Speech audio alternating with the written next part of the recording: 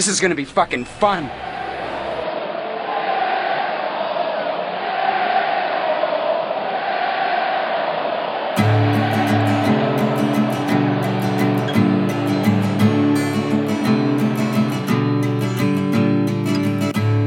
Hey, how's everyone doing out there? Remember us? Welcome to Major League A-Holes in the Hole, sponsored by Revolution Brewing. I'm Pete. I'm Ryan. You are in the hole with Major League A-Holes, presented by Revolution Brewing. For the first time in close to a month, I selfishly went on vacation for a couple weeks. You son of a bitch. At least 3 weeks since we. It's 3 weeks. It's like 3 weeks, on the dot. On the dot. Okay. On both things we recorded. People were breathlessly awaiting episode 112 that is now upon us. My DMs are lighting up. Are you guys ever coming back? I said, don't worry, we'll be back. Stay strong. Hashtag stay strong. MLA strong. That's what we should have. See, why don't we think about these things free? We could have, when you go away for a month next year, it's going to be hashtag MLA strong. Yeah, we'll work on that. I'll work on the t-shirts, wristbands, whatever it takes.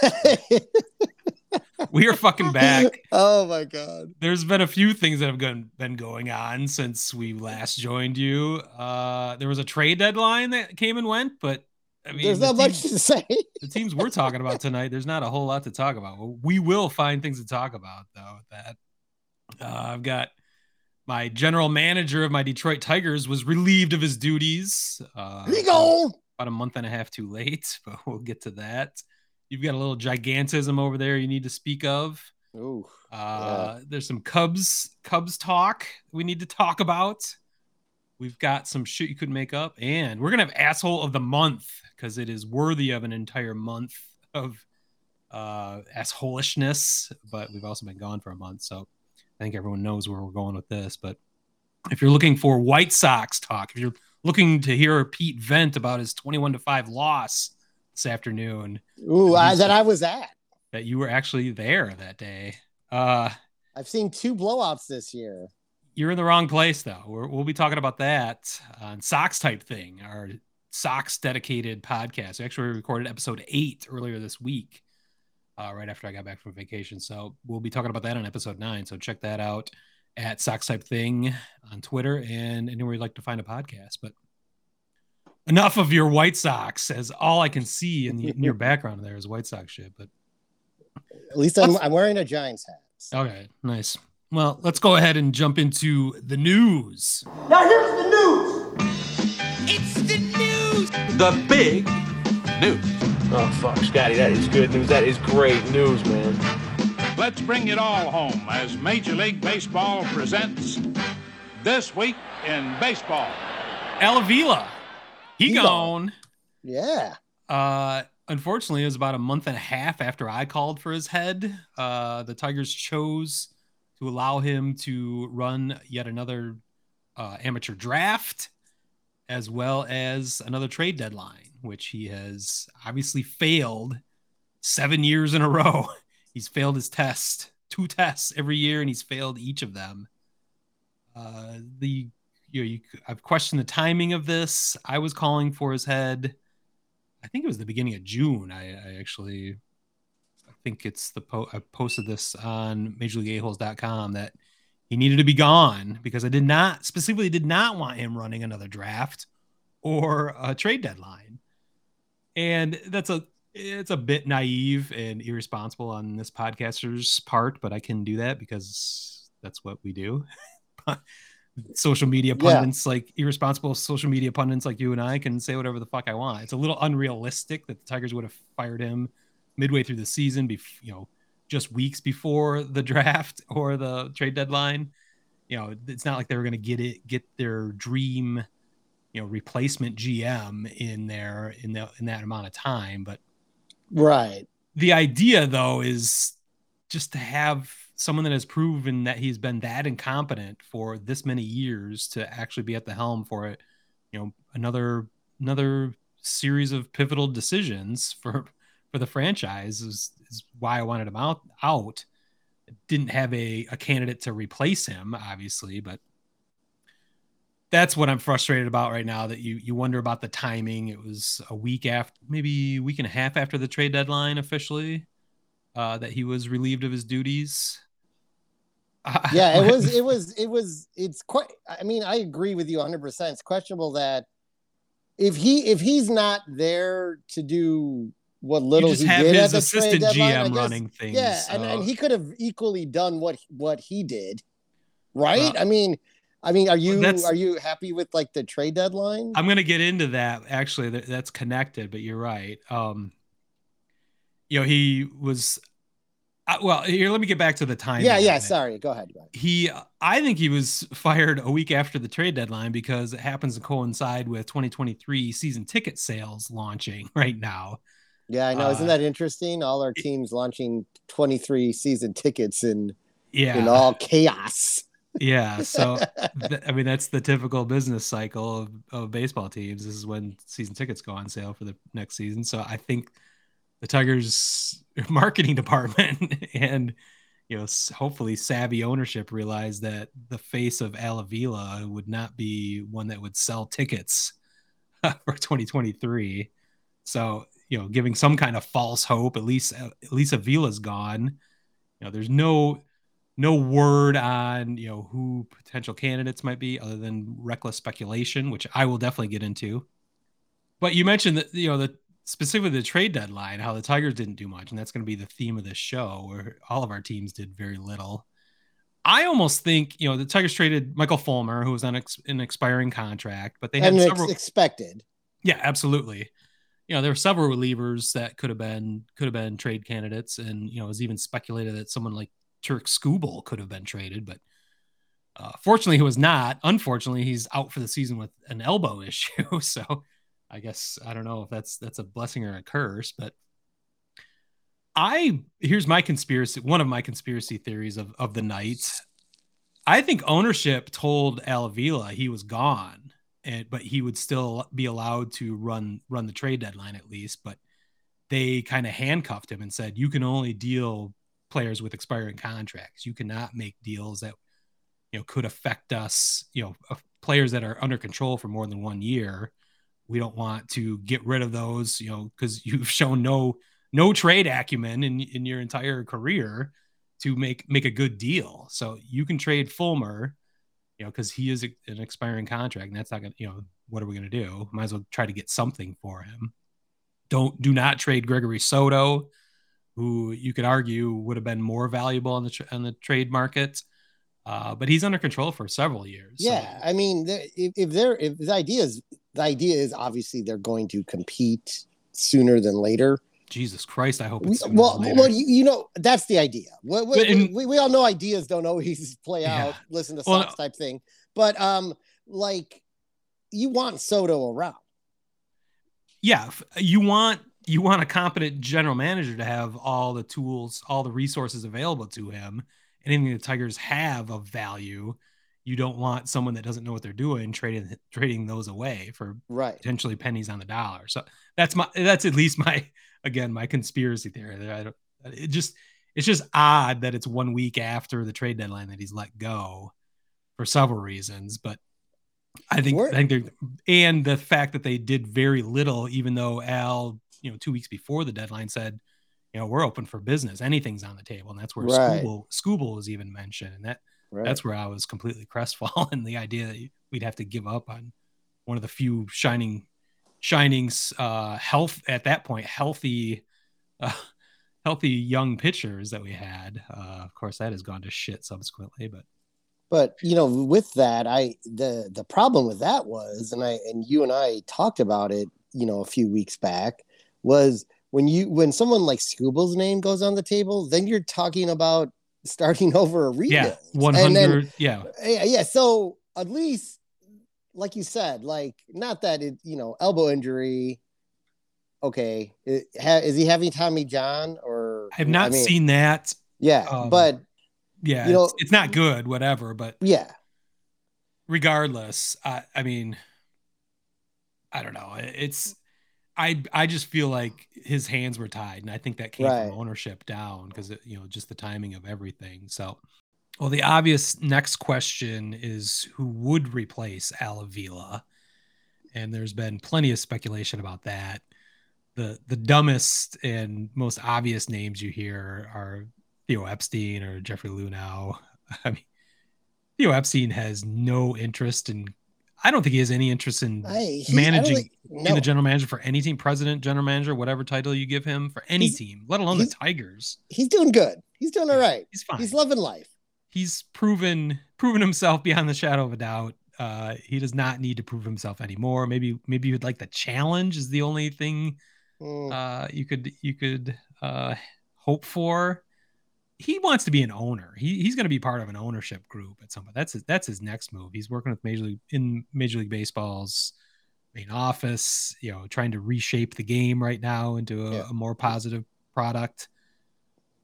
He's got much larger goals, I think, than being a general manager / president of any team, let alone the Tigers. I think that's foolish. But hey, I mean, Chris Ilitch needs to at least make a phone call, see if it's possible. Jeffrey Luhnow, of course, the disgraced former president GM of the Astros, who lost his job because of the cheating scandals out there. Obviously, he's probably made a scapegoat in ways similar to AJ Hinch. He may not even been aware of what was going on. He certainly has built an impressive franchise that has been taken over by others subsequently, but I feel that's a bit unrealistic. There's a little too much Astros stink to that, having the manager who was let go and the GM who was let go from that organization running the Tigers. It seems a little too much almost. I do think AJ Hinch is going to have an influence on who will be the next GM for the Tigers. Which is kind of strange to think about, to have your manager being in a position where he can, help pick his own boss. But I think he has that kind of clout in the organization. And there really isn't much else that the organization has to hang their hat on.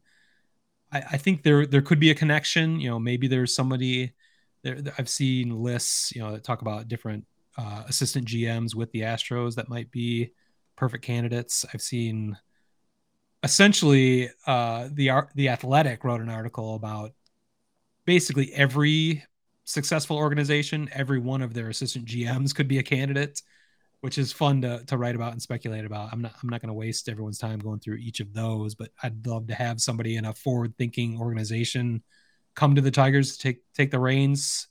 Somebody from the Rays, somebody from the Dodgers, somebody from the Astros if it has to be. Those kind of teams.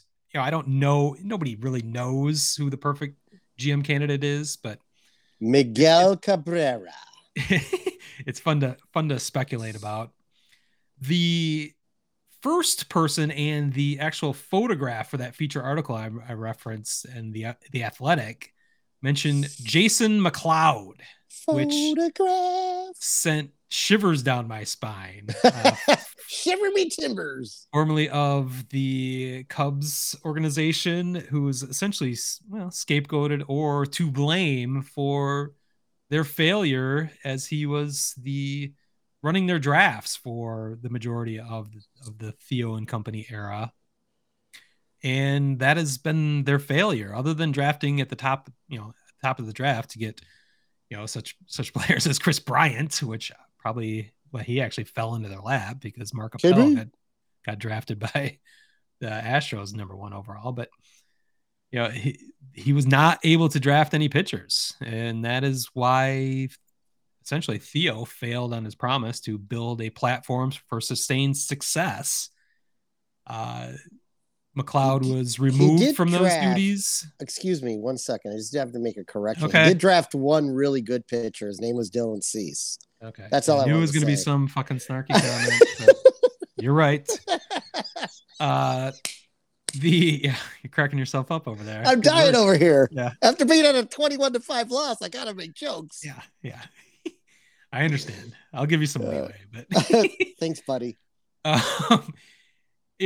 McLeod was removed from those duties. He no longer ran the draft. I forget what position they put him in. And then he was removed from the organization. He's currently a special assistant with the Arizona Diamondbacks, which means he can chime in on conversations, I guess. But I don't know what kind of official responsibilities he has with that mediocre organization. So I would be against Jason McLeod, I guess. That is the I understand. Here. I think you're. I mean, I remember us talking about how McLeod was demoted and all that, and that was sort of that was towards the end of Theo leaving, right? It was. I think it was in probably 2019. Yeah. I think they called it a lateral move, but he definitely lost his draft responsibilities, which kind of a big deal. I forget what. I think they put him in charge of minor league player development or whatever title they gave him. I'm not exactly sure what it was, but it was certainly a demotion. And then obviously it doesn't even work for the organization anymore. So whatever, take that as you will. But I was kind of disturbed at his photograph, and he was the first one mentioned in that Athletic article, which is a media outlet that I respect immensely. So I know. So that worries you, right? I am worried for sure. But, again, you can talk about GMs, recklessly speculate who it could be or who would be the best at it. Nobody fucking knows. I guess the one idea that I really didn't like besides Jason McLeod would be the Tigers promoting somebody from within. No, you got to go outside. Well, they've made some young hires recently in the front office, after Al finally decided they needed to have an analytics department 5 years ago. 20 years after everyone else was starting to build their departments. But there are younger candidates that don't necessarily have the same stink that they're not necessarily proteges of Al Avila, but they were brought in by him. But I would find that disturbing. I wouldn't be real fired up about that. It would kind of tie into why they didn't make big moves at the trade deadline, though, too. I was thinking potentially, they are just going to, I hope not, but maybe promote from within. They didn't want to make any big moves, but they knew they were getting rid of Al, and, they're just going to let somebody else step in. But at the same time, they could have announced that hiring already if that's what they were going to do, or that promotion from within, if that's what they were going to do. So, right. I think that's probably off the table, and that will make me feel much better. But again, it's going to be, it'll be the off season before we find out. Texas just fired their manager and their president this week. I don't know if he would be the right candidate, but there's going to be openings all over the place. But now there is competition, at least now.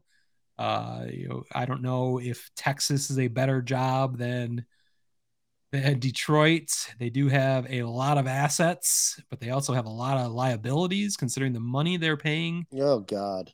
They spent a $250 million, more than maybe $500 million this past offseason. Draft basically signing every one of the big name shortstops, putting them in different positions, the Marcus Semien and what's his fuck from the Dodgers. But so that, I guess that's the one thing that the Tigers are, they wanted to move on sooner than later to kind of get ahead of things, but now there is already competition on the market. The best candidates are going to decide whether they would like to be in Detroit or in Texas now, and probably going to be more to come. So we will be right on top of that as news develops. Did they sign Chafin to a multi-year deal? I think he has one more year on his deal. So. Okay. Yeah. Okay. So that makes sense now. Okay. Speaking of Chafin, he had made some history last night. I don't know if you saw this, but he actually came in the 8th inning, struck out the first 3 batters, and still gave up 6 runs. It's never been done in Major League history. I saw that. This is all I heard while I was watching the Sox last night, was that the Tigers were doing us another favor last night, and then all of a sudden it was 8-2. Yeah, and literally it was all of a sudden. It was the third strikeout. The third strike actually got dropped, or it hit home plate and got past Eric Haas, and so the batter stole first, and then literally everything that possibly could go wrong did go wrong. Just bleeding, bunts, essentially swinging bunts, balls that just were hit just ridiculously perfect, bounced in, landed in, just in the Bermuda Triangle between every possible player. Three or four hits in a row like that led to most of the damage. Then they brought in Alex Lang, who gave up a double and maybe two doubles. I don't even know. Just completely fell apart, even though Chafin had 3 strikeouts before anything happened. Just crazy. That is nuts. So yeah, we made some history last night. The only other Tiger news to talk about while I was gone is Miguel Cabrera spoke of retiring before next season, and then he quickly retracted those statements the next day. I don't know if you remember that. Yeah, I do. I do remember that. He was talking. He's a Tom Brady, man. Yeah, well, not quite that bad, but one post-game interview, he was talking about how shitty his knee has been, and he was obviously very depressed and kind of emotional about it. He's like wasn't sure if he was going to be able to come back for 2023, which probably makes sense, for an aged man like that who has obviously had many injury issues over the years, and he plays through all of it, and you could see how it was getting him down, and that's why he has no power this year. He's been hitting for average the first half of the season. That's kind of gone to shit now, but he's obviously can't use his back leg for any leverage. That's how bad his knee has been. And I think he was very discouraged about that. And mentioned that he might not be able to come back for 2023. The very next day, miraculously though, he said 100% he will be back for 2023, because I believe either his agent or his wife potentially reminded him that he'd be leaving $32 million on the table if he didn't come back. So that was quickly swept under the rug. Miguel will be back in one form or another for 2023, but I thought that was at least worth talking about for my Tigers over this last brutal fucking month. It has been a brutal month. That's that's all I've got for the Tigers for now. I don't know. We might as well move right over to your Giants for some gigantism. Next question. The next question, because it was stupid. He hits it high. He hits it deep. It is out of here. Sorry, Papa's feeling pretty delicious right now. Gonna step into the box, go 3 for 4, 8 RBIs. Gahim. Well, the trade deadline's about as exciting over here. Giants were free falling into the trade deadline. And of course, I was thinking perhaps they would do something to replenish a much needed, even though their farm system is in the right direction, but you had an opportunity to replenish it with moving on from Jock Peterson and even maybe Carlos Rodon. You also had pending free agents and Brandon Belt, Evan Longoria, and Wilmer Flores. They're all on the team still. Everyone, all 5 names I just mentioned are on the team. So that means you're going for it.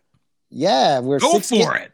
As of today, we're 6 games out of the wild card and 22 and a half out of first. I think we got this. At 500. At 500, I feel like this happens to you every year. Like somehow the Giants decide they're on the razor's edge every year at the trade deadline, and they always decide to go for it, and it fucks you in the ass every time. Yeah, I mean, they made really just like the Tigers, they made very insignificant moves. It doesn't matter. They traded Ruff and they traded Casile. They did get JD Davis back from the Mets for Ruff. Not that's somewhat decent. He's more of a DH, but he can provide a little bit of pop for them. But game changer. There's nothing to make you go, all right, well, we've made our farm system even better, and nothing obviously that is going to make you compete any better for this year. What I heard about Rodon was basically he's had a year where he can go out and probably get a big ass fucking contract next year. Yeah. He's uninjured. He just keeps excelling. And he hit the mark, the 115 innings, to opt out of the 20.5 next year because he can go get more money. So he was essentially a rental, even though he has the 2-year contract. He has the ability to opt out of it. So of course he's going to opt out of it unless he suddenly gets injured in the next, month and a half. There's no way he's not going to opt out of it because he's going to go get even a bigger payday than what he just got with the season he's had. So instead of trying to trade him as a rental, they were like asking for the moon. And apparently they were doing the same thing with Peterson, who doesn't even have an option or anything. Wow. So it's just really strange. And again, there's been a lot of speculation how a lot of teams didn't do as much as that we thought they would. And a lot of that had to do with teams still sort of hanging around and had larger asking prices because of more teams, less players out there because more teams were still in the race. And I think the Giants missed an opportunity. I think they missed a real opportunity to get some decent players back. For both Peterson and Rodon, but they blew that, and they just lost like 2 games in a row to the Diamondbacks, who are shit now, and yikes. They're back at 500. Like I said, they're 6 games out of a wild card spot and 22.5 out of first. They're going nowhere, and this is the reality of what we thought this team was 2 years ago. It's come to fruition. And not moving any of those guys at the trade deadline has done nothing to make a major swing in the opposite direction. I mean, what is the expectation for next year? I mean, a very busy offseason based on the trade deadline is all I can say. So that's all I've got for the Giants. I just felt like the trade deadline was just a huge disappointment where they had more than a few opportunities to make a splash and get and really like get some talented players back who could possibly be up in the next 2 or 3 years. But instead, we're going to walk into the offseason with just a big ass fucking question mark. Because I can tell you, we're going to have to fill a pitcher spot because Carlos Rodon is not staying. And you got nothing for that. Like we said, the trade deadline not being very active has been our kind of the theme of the show, as my Chicago Cubs similarly didn't do a whole lot at the trade deadline. All right, here's the rub. I'll tell you one fucking thing. I hope we get fucking hotter than shit just to stuff it up them 3,000 fucking people that show up every fucking day. Who stings? And another thing I'm gonna say. I've won over 1,800 games as a manager, and I'm not a damn dummy. 85% of the fucking world's working. The other 15 come out here. I know what the big deal about Cracker Jack is. Specifically, the boys hugging it out, Wilson Contreras and Ian Happ, neither of which were traded. The very thing I joked about right before we went on vacation was, wouldn't it be funny? Wouldn't it be hilarious if all that hugging and crying was for nothing? Hug it out, bitches. Maybe they just love each other. They're just loving each other in the dugout. It's fine. There's nothing wrong with a couple hugs and some tears. But maybe they didn't have as much value as they both thought they had. Well, they certainly didn't have as much value as Jed Hoyer thought they had. That's for sure. Jesus. Because neither were moved. One thing I do need to bring up specifically with Wilson Contreras is, I think we mentioned it on episode 111, close to a month ago, that there was kind of a small story where the international draft was not ratified by MLB or the MLBPA just before the trade deadline happened. And that was significant in that we went back to last year and previous year's rules where there would be draft compensation for free agents who rejected qualifying offers in the offseason. And if that international draft had been created, that would have eliminated that somehow. I forget how they were tied together, but that was the key factor in that. And that's why we didn't see a whole lot of trades early. Most of them are closer to the trade deadline, simply because everyone is waiting to find out what the landscape was. What are we playing with here? What are the rules going to be for next year? And once that did not get created, that kind of set up, told everyone, well, you are going to have draft compensation for any free agents that you extend qualifying offers to that reject those. And I think what happened specifically with Willson Contreras is, I think the Cubs will be happy to extend him a qualifying offer, even if I don't know what that cost is right now. I forgot to look that up, or what, I don't even know if that's been calculated yet. It's going to be a hefty price for whoever, but I think they'd be happy to sign him for maybe an expensive 1-year deal, or they'd also be happy to take draft compensation, considering, that's got to be more valuable than whatever offers they were getting for Contreras. So right. I think that's the mitigating factor. I think they win either way, because like I was saying before, I wouldn't mind Contreras. I love Contreras.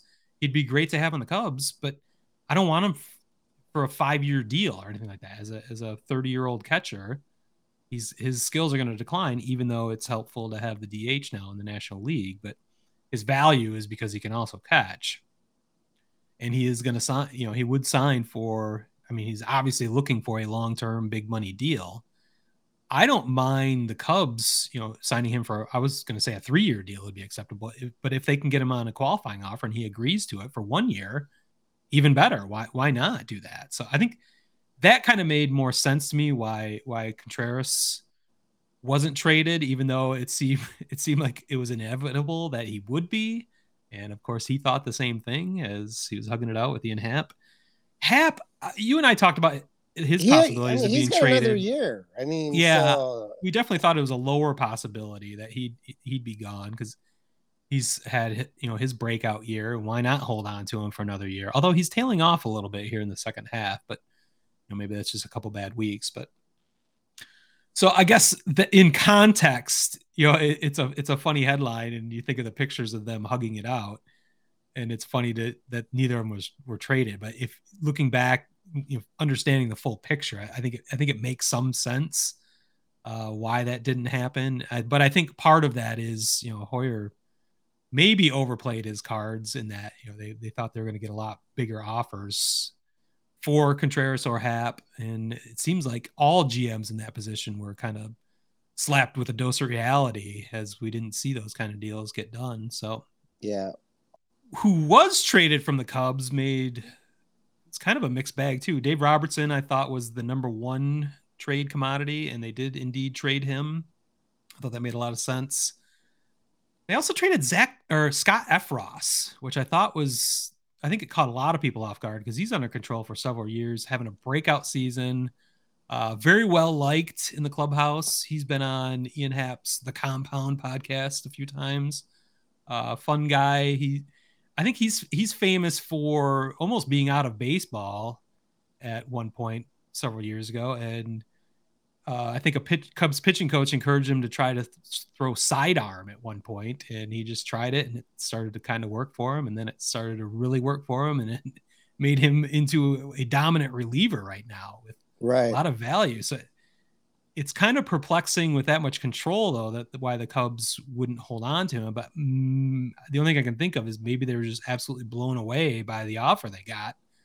And the pitcher, I forget the actual name of the pitcher they got for him, was of such quality that, well, shit, we might as well cash in right now. Maybe they think he might have elbow issues down the road.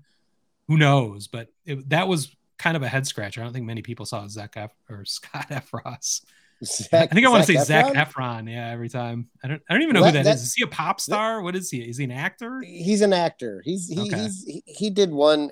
He's done a couple funny movies. But I did admit something to you earlier during the Tigers segment, similar to your Zac Efron thing. When I was making notes for this show, I put instead of El Avila, I put Bob Avila, like Bob, Bob Vila, like Bob Vila, and I'm like, from this is This Old not right. House in I'm like, Sears fame. this is not right. What is wrong? I'm like, oh, it's L. That's it.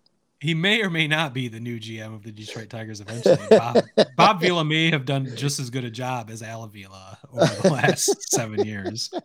That's great. Oh, shit.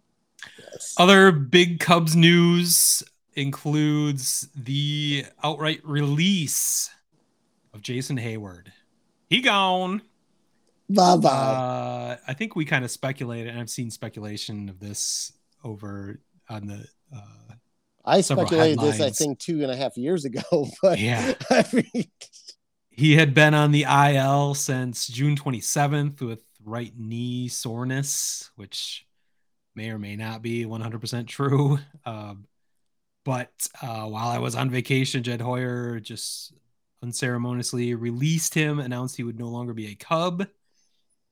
I'm not sure if that means he's out of the organization. I feel like this is where I'm going to get into Hayward's legacy, because he's such a good dude and such a team leader. He just happened to get really bad at baseball over his Cubs tenure. So I'm wondering if the Cubs will actually create some kind of, hopefully an unpaid ambassadorship if he wants to remain with the organization. They don't need to pay him any more money. He's been going to be paid $184 million for his mediocre services.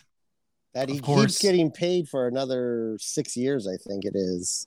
Oh, is it? Yeah, there's some deferred money. There's deferred payments, so he might be an ambassador on those deferred payments. Yeah.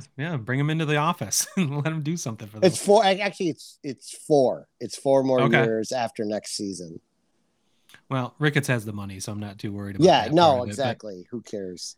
yeah, you could say his legacy is really going to be that fucking World Series speech. The most famous speech ever, the most expensive speech ever, but it's also, you won the World Series. yeah, it's Who almost cares? it's also the most valuable speech ever. So why not pay $184 million for that? So if indeed he can be credited for what his Cubs teammates have credited him for, that speech changed everything in Game 7 of the 2016 World Series. So, he's also starting to build a youth academy, baseball academy on the west side of Chicago. He's not leaving the city. That's kind of why I think he might have some kind of role with the Cubs somehow. Another reason besides he's going to be continued to be paid by them. But he's just a great guy. I just wish he could hit while he was a Cub. That's the only thing. He was a very good fielder. I think we saw those skills kind of decline over the last few seasons, but he's just never been able to hit consistently. So it's unfortunate, but I think overall, people, just because he's a good guy and had that role on the 2016 World Series team, I don't think people are going to, his reputation is not going to be, what a bum. Why do we have this guy on our team? Why do we pay him this much money? Looking back in the future, I think we're going to look fondly upon Jason Hayward. Hopefully. The other piece of Cubs news also leads me into my favorite segment, aesthetics. Hey, Kramer, what do you think of this shirt? It's too busy. You know what you two look like? Dorks. They look like a couple of dorks. I think it's the stupidest shirt I've ever seen, to be perfectly honest with you. You look like a fool. Can I say one thing to you? And I say this with an unblemished record of staunch heterosexuality. Absolutely. It's fabulous. Field of Dreams game. Did you catch the Field of Dreams game last week? I think it was 1 week ago. I decided, much as I would do in any other time, 2 bottom dwellers were playing in a baseball game. I just chose not to watch it. Yeah, I didn't have the choice. I was traveling back from my vacation. I was actually on my way to Chicago, but unfortunately that game was on Fox. And even though I have MLB TV, I cannot watch nationally televised games those are blacked out on the service I pay $130 a year for. So I couldn't even fucking watch the game, which is hilarious. It ended up being the highest viewed, best ratings at least, for this season for any Major League game. It was 3 million something. That happened to be half as many as last year's Field of Dreams game between your Chicago White Sox and the New York Yankees, which was very predictable. You and I predicted this the moment the Field of Dreams game in 2021 ended, that it was a mistake to try to do it in 2022 because it would be a shadow of that game. There's no way it could live up to what that game ended up being, because first of all, the novelty of last year, it had never been done before. They did it delayed an entire year because of COVID. Exactly. Yeah. They did an extraordinarily good job, which I think they did again this year. But, they had huge team. I mean, the Yankees are actually obviously going to draw more than anybody. They were a playoff contender. You had your Chicago White Sox, who were among the best teams in the American League at that point. There's two contending teams playing a pivotal game in an extraordinary setting. And that's why I'm bringing this into aesthetics, because this game is all about aesthetics, playing in a cornfield, playing in a beloved baseball movie setting, having the throwback uniforms, all of that. That's all part of the fun of the Field of Dreams game. But you and I both agreed it just was not going to be the same in doing part 2. And I mean, as Twitter said, like, we know why there wasn't a Field of Dreams part 2 film. Yeah, exactly. It just could never live up to the first one. There's no sequel because it could never live up to the first one. And it's really just you're never going to know, right, when you do this in the preseason, how good those teams are going to be going into that game, right? And there's no way it's not like a game you can pivot, right? Like, you got to pick your teams and say, these are your teams. That's done a year in advance for sure. Yeah, right. It's not a pivot game like you could do on a Sunday night baseball game or something like that, change the time a week in advance or something. So the idea that they may be moving away from it being like just at the Field of Dreams and moving it to different regions in the US at historic possible sites makes way more sense to me than throwing hope at the year in advance. Yeah. That both of the matchup is going to be like, if you're going to do this, you got to consistently, and as much as I hate to say this, if you wanted to be successful, you got to consistently have like the Dodgers and Yankees and those teams who are always at the tops of their divisions kind of involved in this. I would argue it doesn't matter. It was already played out that the novelty of the first game was so magical, and the way that game played out was ridiculous. You can't multiple walk-offs unless you scripted it. You couldn't match it. Yeah, and so they were doomed to begin with. I don't think it mattered who was going to play. It was not going to have the same kind of ratings or the same kind of feel as the first time. The Cubs obviously playing the Reds, as you mentioned. I don't know how many people thought the Cubs were going to be as shitty as they have been this year. I think a lot of people could see the Reds being very shitty. Just an underwhelming matchup, but it didn't matter. It was doomed anyway. And they're not officially doing another Field of Dreams game next year, but that sounds like it's only because they're building. I think Frank Thomas owns that now. Actually. He does own it. Yeah. They're building some huge complex there now to have more of a permanent facility and building other things like a youth academy. I'm not sure everything else that's going on, but construction is stopping them from doing that, which it's a blessing in disguise because I don't think they should do it. I think there's other creative things Major League Baseball can do besides specifically the field, capitalizing the Field of Dreams. There's plenty of other ideas. I've heard do the official Major League recreation game, do the Guardians versus the Brewers and have Bob Uecker call the game. The best part of this idea I heard was put it on Apple TV where there are no FCC regulations and let Bob Uecker swear his face off as he would.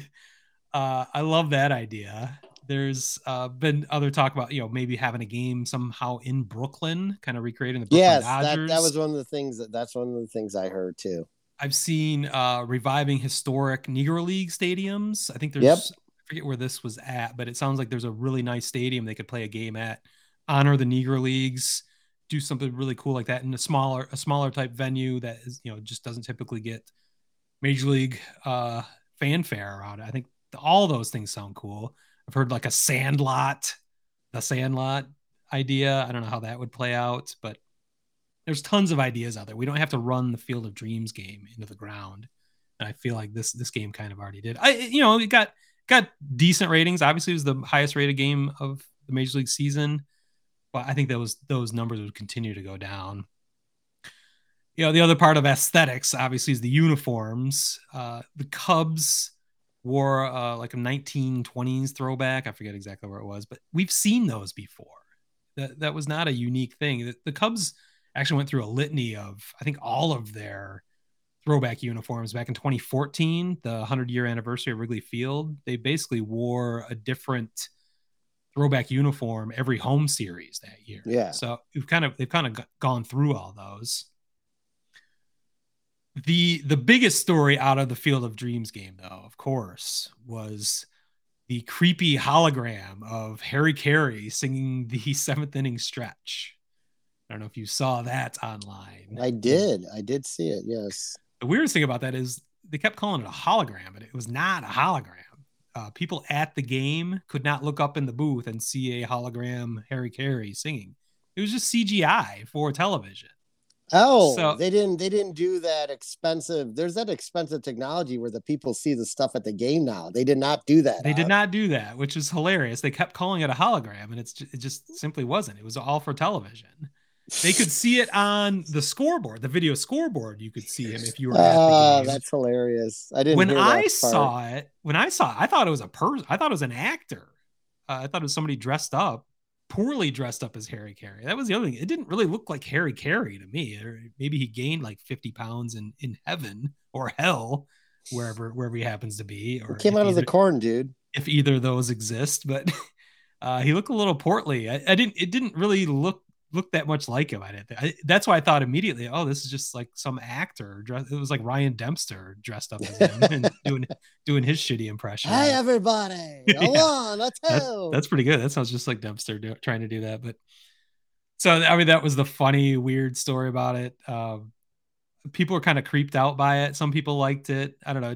You're going to be negative about it. I'm not going to be. I love Harry Carey. I told you that earlier in when we were talking about. Is it weird? Are they kind of exhuming broadcasting duos and how Harry and Steve have a special place in my heart? That's true. Yeah. And Harry, was with the White Sox in my youth. That's who I grew up listening to. So don't you find it kind of creepy to like essentially exhume the corpse and reanimate the corpse of Harry Carey in front of a national audience? I kind of get it though, because if you're talking about Field of Dreams, it's about ghosts playing baseball, man. It's so true. Yeah, ghosts. Like it fits. It fits with that game. It would be creepy if every game we went to at Wrigley Field there was a CGI Harry Carey that was real or not CGI, that there was a hologram Harry Carey. They leave like an empty an empty space in the booth.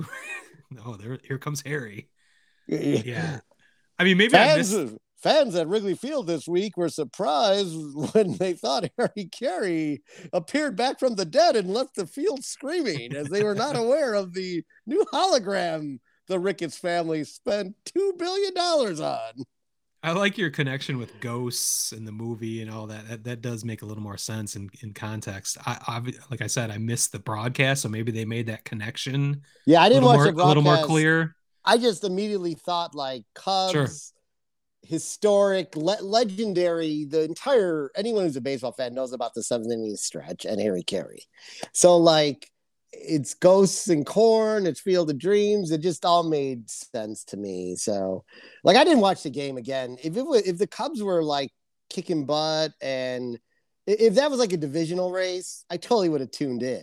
Like, for sure. Like, cause to me that would be better than the All-Star game, which I barely watch that either. But it just the matchup just wasn't there. So when you do games like this, I mean, it's hard, but you gotta, I mean, I didn't think the Cubs are going to be as bad as they are, but like you said, I knew that. I think we all kind of knew, like, whoa, you guys went with the Reds, you didn't go with the Cubs Cardinals. I mean, even as bad as the Cubs were, if you went Cubs Cardinals, that there's like just such a rivalry there. It makes sense. They will be doing Cubs Cardinals in London. I know, London's calling, buddy. You talk like you're from London. Yeah, they will be back in London. I forget who played there a couple years ago. I'm sure it was the Yankees and somebody else, but there have been games at I believe it was Wembley Stadium. Maybe it was someplace else, but so this will be at least the second time Major League Baseball will be in London. So that's kind of cool. I'll definitely check that out. Hopefully the Cubs will be better and more watchable. That, I think, is all I have for the Cubs, unless I forgot anything. No, I've got our outline here, and Field of Dreams is what we were ending it with. One thing, back to the aesthetics thing for a second, because I love aesthetics. Yeah, do you find it annoying? I found it annoying that, and I know it was just like the general C at that time, but then you find it kind of annoying that how much the jersey itself, they looked alike. Like the Cubs C and the Cincinnati C were the same exact C. That is an awesome question. Yeah, it's almost the same as the Chicago Bears C on their helmet. And the C the Sox had at the same time. It was like the C that was like Major League Baseball said, this is the C you have to use on your uniforms. But if you're doing a game like this, like, change it up. Like the Cubs hat, one of my favorite logos of all time. Yeah, the little bear with a bat. Yeah. Awesome. But like the jersey, and then seeing the Cincinnati jersey, I'm just like, guys, the same you got enough history. You guys could that elongated C with a little flare on the back. Yeah. That also is the exact shape of like an industrial toilet seat. I did not know that. Well, I've seen that comparison many times with the Bears logo. You may have seen that on social. Well, I may have posted that on. I probably Limp did. Ditka's our football Twitter feed. Well, I'm sure I posted that several times, but yeah, that C is so ubiquitous from 100 years ago. It was kind of played out, and the fact they could have chosen to use any logos, any of their historic uniforms. It's kind of funny. That's a very astute observation from a non-graphic designer. Well, maybe it's because both teams are in the shitter, so maybe that's what they want to see. Well played, sir. Ha! Well, on good night, everybody. Yeah, on that note, we'll take a break. I think we need to take a break here and gather ourselves. And be back right here on the Word Hole Media Network. Word Hole Media.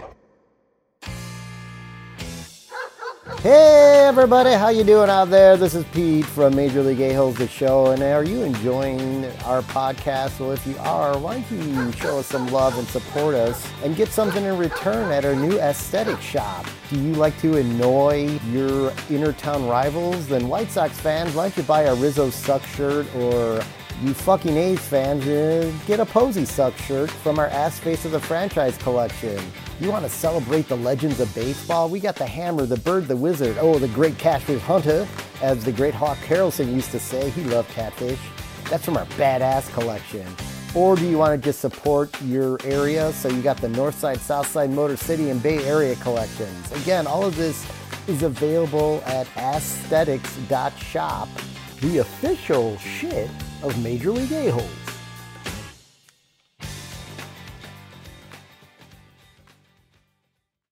Word Hole Media. Well, I think now that we are back, we should move on to one of our favorite segments, our staples, Shit We Couldn't Make Up. Oh, you guys like to tell jokes and giggle and kid around, huh? What have we got here? A fucking comedian. For a Starkey Cemetery. Come out to the coast, we get together, have a few laughs. First on my list, probably on everyone's list, of course, Chris Sale being injured once again. Oh boy. He obviously came off Tommy John surgery earlier this year, only to be hit in his first start back. I believe it was his first start back. where hit in the hand, where he obviously broke his pinky. It was at a grotesque angle on a comebacker. While he was rehabbing from that, he crashed his bicycle. I think it was 2 weeks ago now, and broke his wrist and is now out for the remainder of this season. I'm not sure if you recall this, but many Red Sox fans do, as he signed a 3-year, $145 million extension 3 years ago. He sure did. I remember. I think it was 5 years ago. Maybe I misspoke. It was a 5-year extension. He signed this 3 years ago. He's now in the 3rd year of that. He has had a total of 14 starts under that contract. It's a good signing. 57 and a third innings, which means he has been paid $1.5 million per inning on this extension so far. Yeah. So that is some serious shit I couldn't make up. Yeah. I mean, I told you back when he was traded from my beloved White Sox that I was happy he was traded because I thought he was going to have a lot of injury issues. Now, I did not anticipate one would have to do with falling off a bicycle, but I thought, I always had speculated with his he has a violent motion that it looked like his arm was going to break every time he threw. Yeah, that he was going to run into issues later in his career. And he's so frail looking anyway. Yeah, he's like the thinnest dude ever. So, and it turns out he's a fucking head case too. So we've chronicled that extensively. On but that when he fell off the bike, I wish no ill on Chris Sale. No, I loved him when he was on the White Sox, but I just started laughing. I can't imagine. I mean, it's unreal. Obviously this is not a long-term injury, so he'll be back for the start of next year, and not much ROI on that investment from the Red Sox. The MLB Network did a post on social media about worst records in MLB since July 9th, and this was on August 17th. Now, no surprise, like Nationals, Tigers, Marlins, Pirates are on there, and shit you couldn't make up, the Yankees are the third worst with a .333 winning percentage, and they are an 11-22 since July 9th. Wow. I mean, if they were, hypothetically, because I believe they lost to the Rays last night. No, they won on a grand slam, walk-off grand slam by the bringer of rain, the maker of rain, whatever his nickname is, Josh Donaldson. A former asshole of the week. Wow, I didn't see that had happened. I had moved on. Shit. So they won that. But hypothetically, I mean, if they continue to play at that pace, they will give up the division to the Rays most likely. They had like a 10-game lead. I think it's down to 6 maybe. Maybe I'm misremembering, or maybe I don't know what it was after the dramatic grand slam, walk-off grand slam. Oh, of all people, that just makes me sick to my stomach. Their miniature golf course of a stadium. Yeah. Much like every other stadium in that fucking division, but they are 10 games up on Tampa Bay and Toronto right now. All right. So I think they'll be all right. I think they'll be all right too, but everyone has a bad couple of weeks, but that's kind of remarkable for that easily the best team in the first half that the Yankees would be struggling so much. And I really don't feel bad for them. I don't. It kind of reminds me of, sometimes you get that big lead and you become complacent and you kind of coast into the playoffs, but then that can sometimes affect you in the playoffs too. So we'll see how that plays as it. They've had some key injuries as well to their pitching staff and their bullpen. And of course, Giancarlo Stanton is out.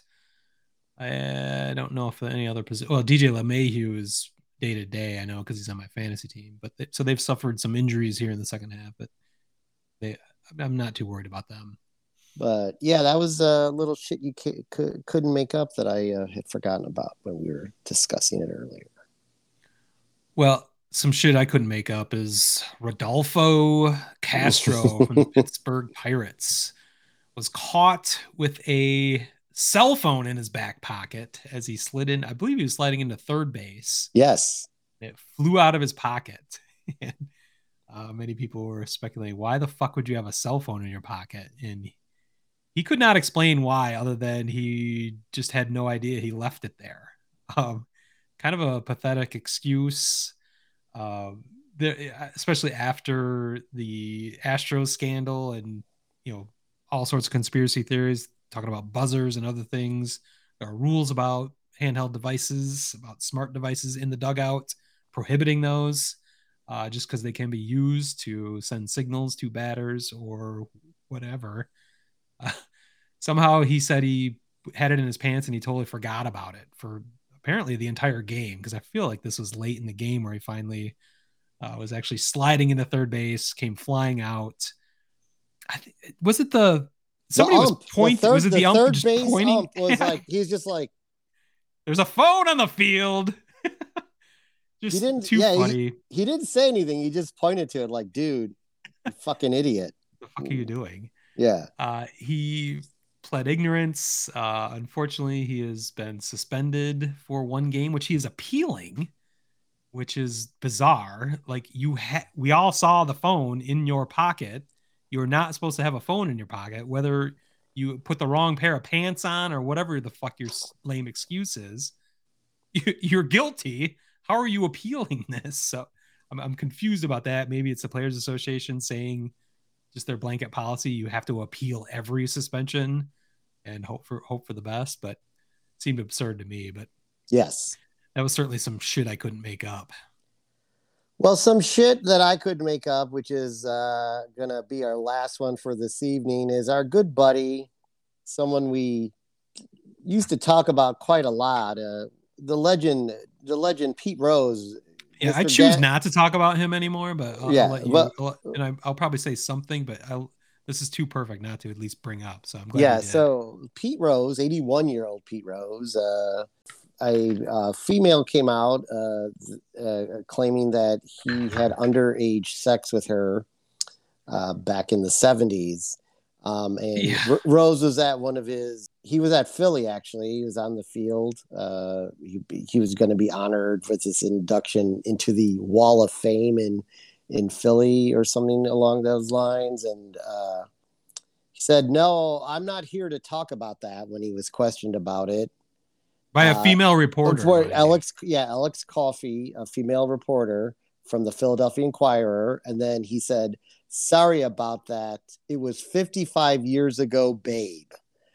So, this is borderline asshole of the week material here. The fact that he fine, he doesn't want to talk about it. But it's kind of a weird place to bring that up, actually. I don't know how often reporters in Philadelphia have access to Pete Rose, but if he's being inducted into the Wall of Fame, I'm sorry, that's the first time he had been back there since he was inducted into the Wall of Fame. You could see how he'd be caught off guard by that. Yeah. But yeah, his response, I mean, it's too perfect, saying, "I'm not here to talk about that. It was 55 years ago, babe." Just dismissive, sexist, misogynistic. It's just too perfect of a response from a piece of shit like Pete Rose. So yeah, and when you read deeper into the story, and we're not gonna talk about that right now, but yeah, I don't know any of the details, so I don't want to get too far into the weeds on this. we could go on about this for quite some time, but it's gross no matter how it shakes out. Yikes. So that's all I'll say. Yeah, that's some shit we couldn't make up, but like you said, and shit we would never want to make up. Yeah, borderline asshole of the week. So I guess. But speaking of that, yeah, I think that transitioned us nicely into asshole of the week. What is your problem, you insensitive asshole? Pardon my French, but you're an asshole. Who the fuck is this asshole? Am I wrong? You're not wrong, Walter. You're just an asshole. Okay, then.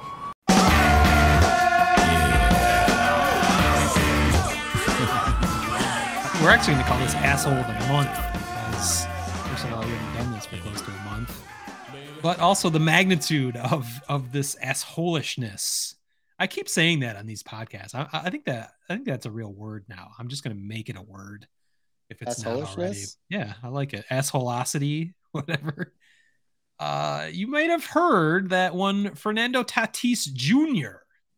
tested positive for steroids, performance enhancing drugs. I was aware of this while he was just about to come back and complete the most, what some people were saying was going to be the best offense in baseball. It could still be, but even without him, they were doing quite well, and trading for Juan Soto should bolster that as well. But Fernando Tatis Jr. did indeed get suspended 80 games the remainder of the season for PED use.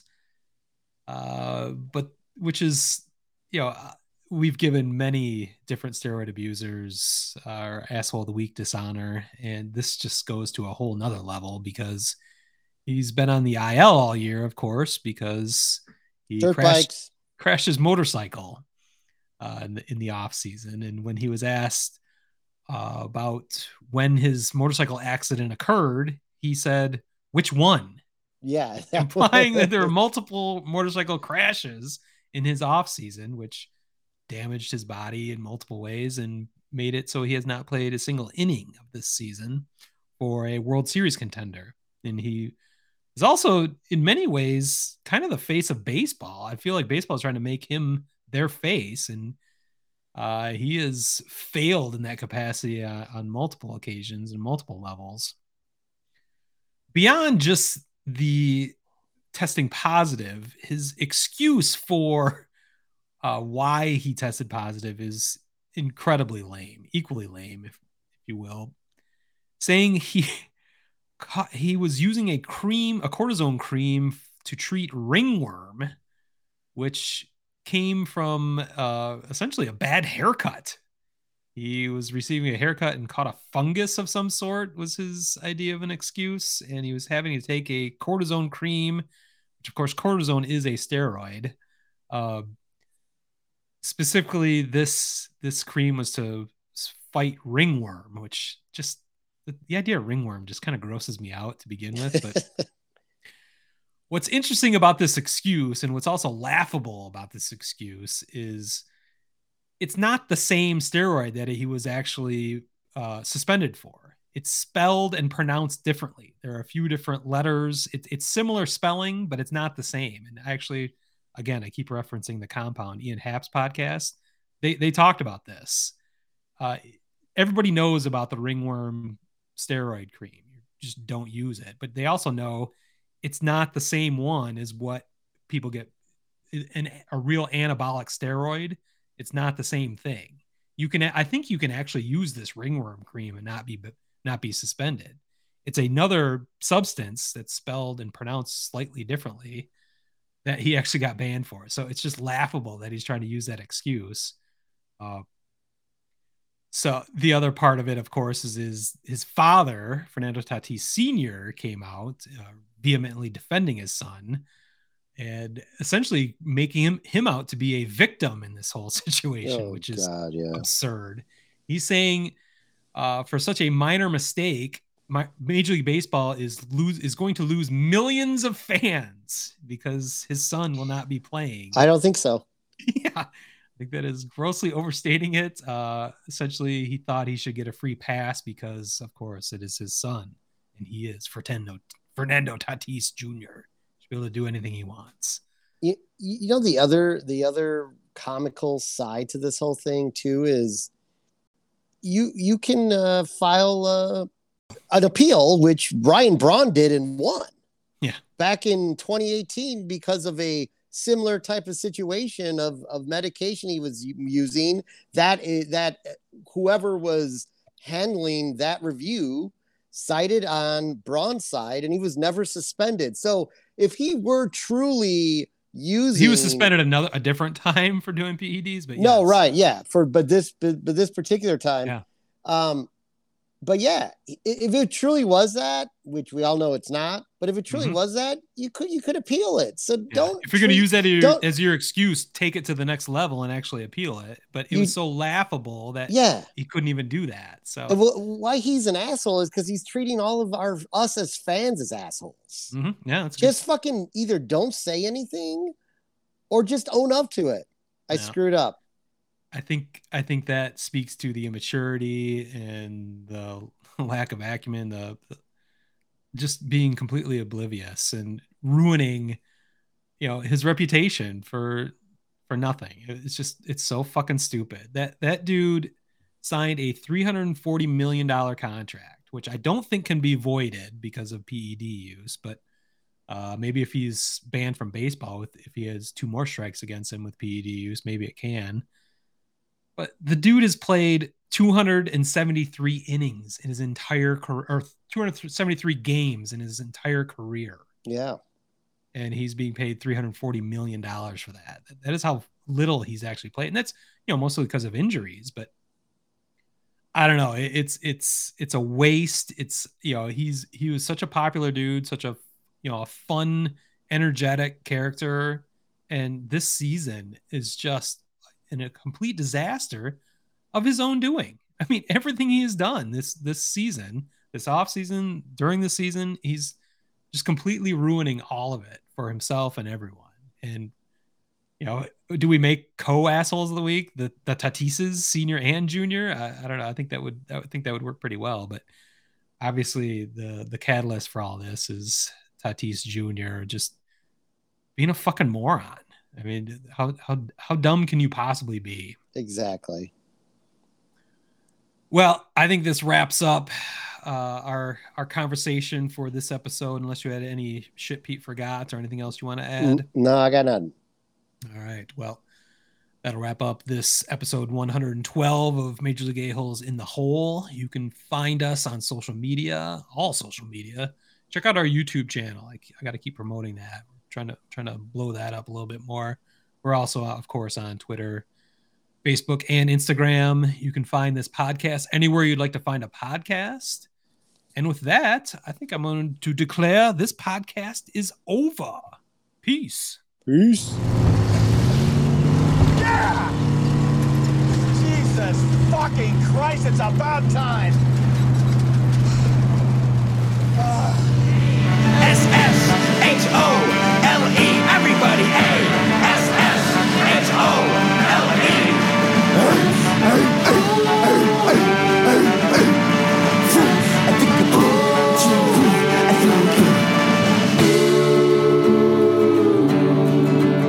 I'm an asshole, and I'm proud of it.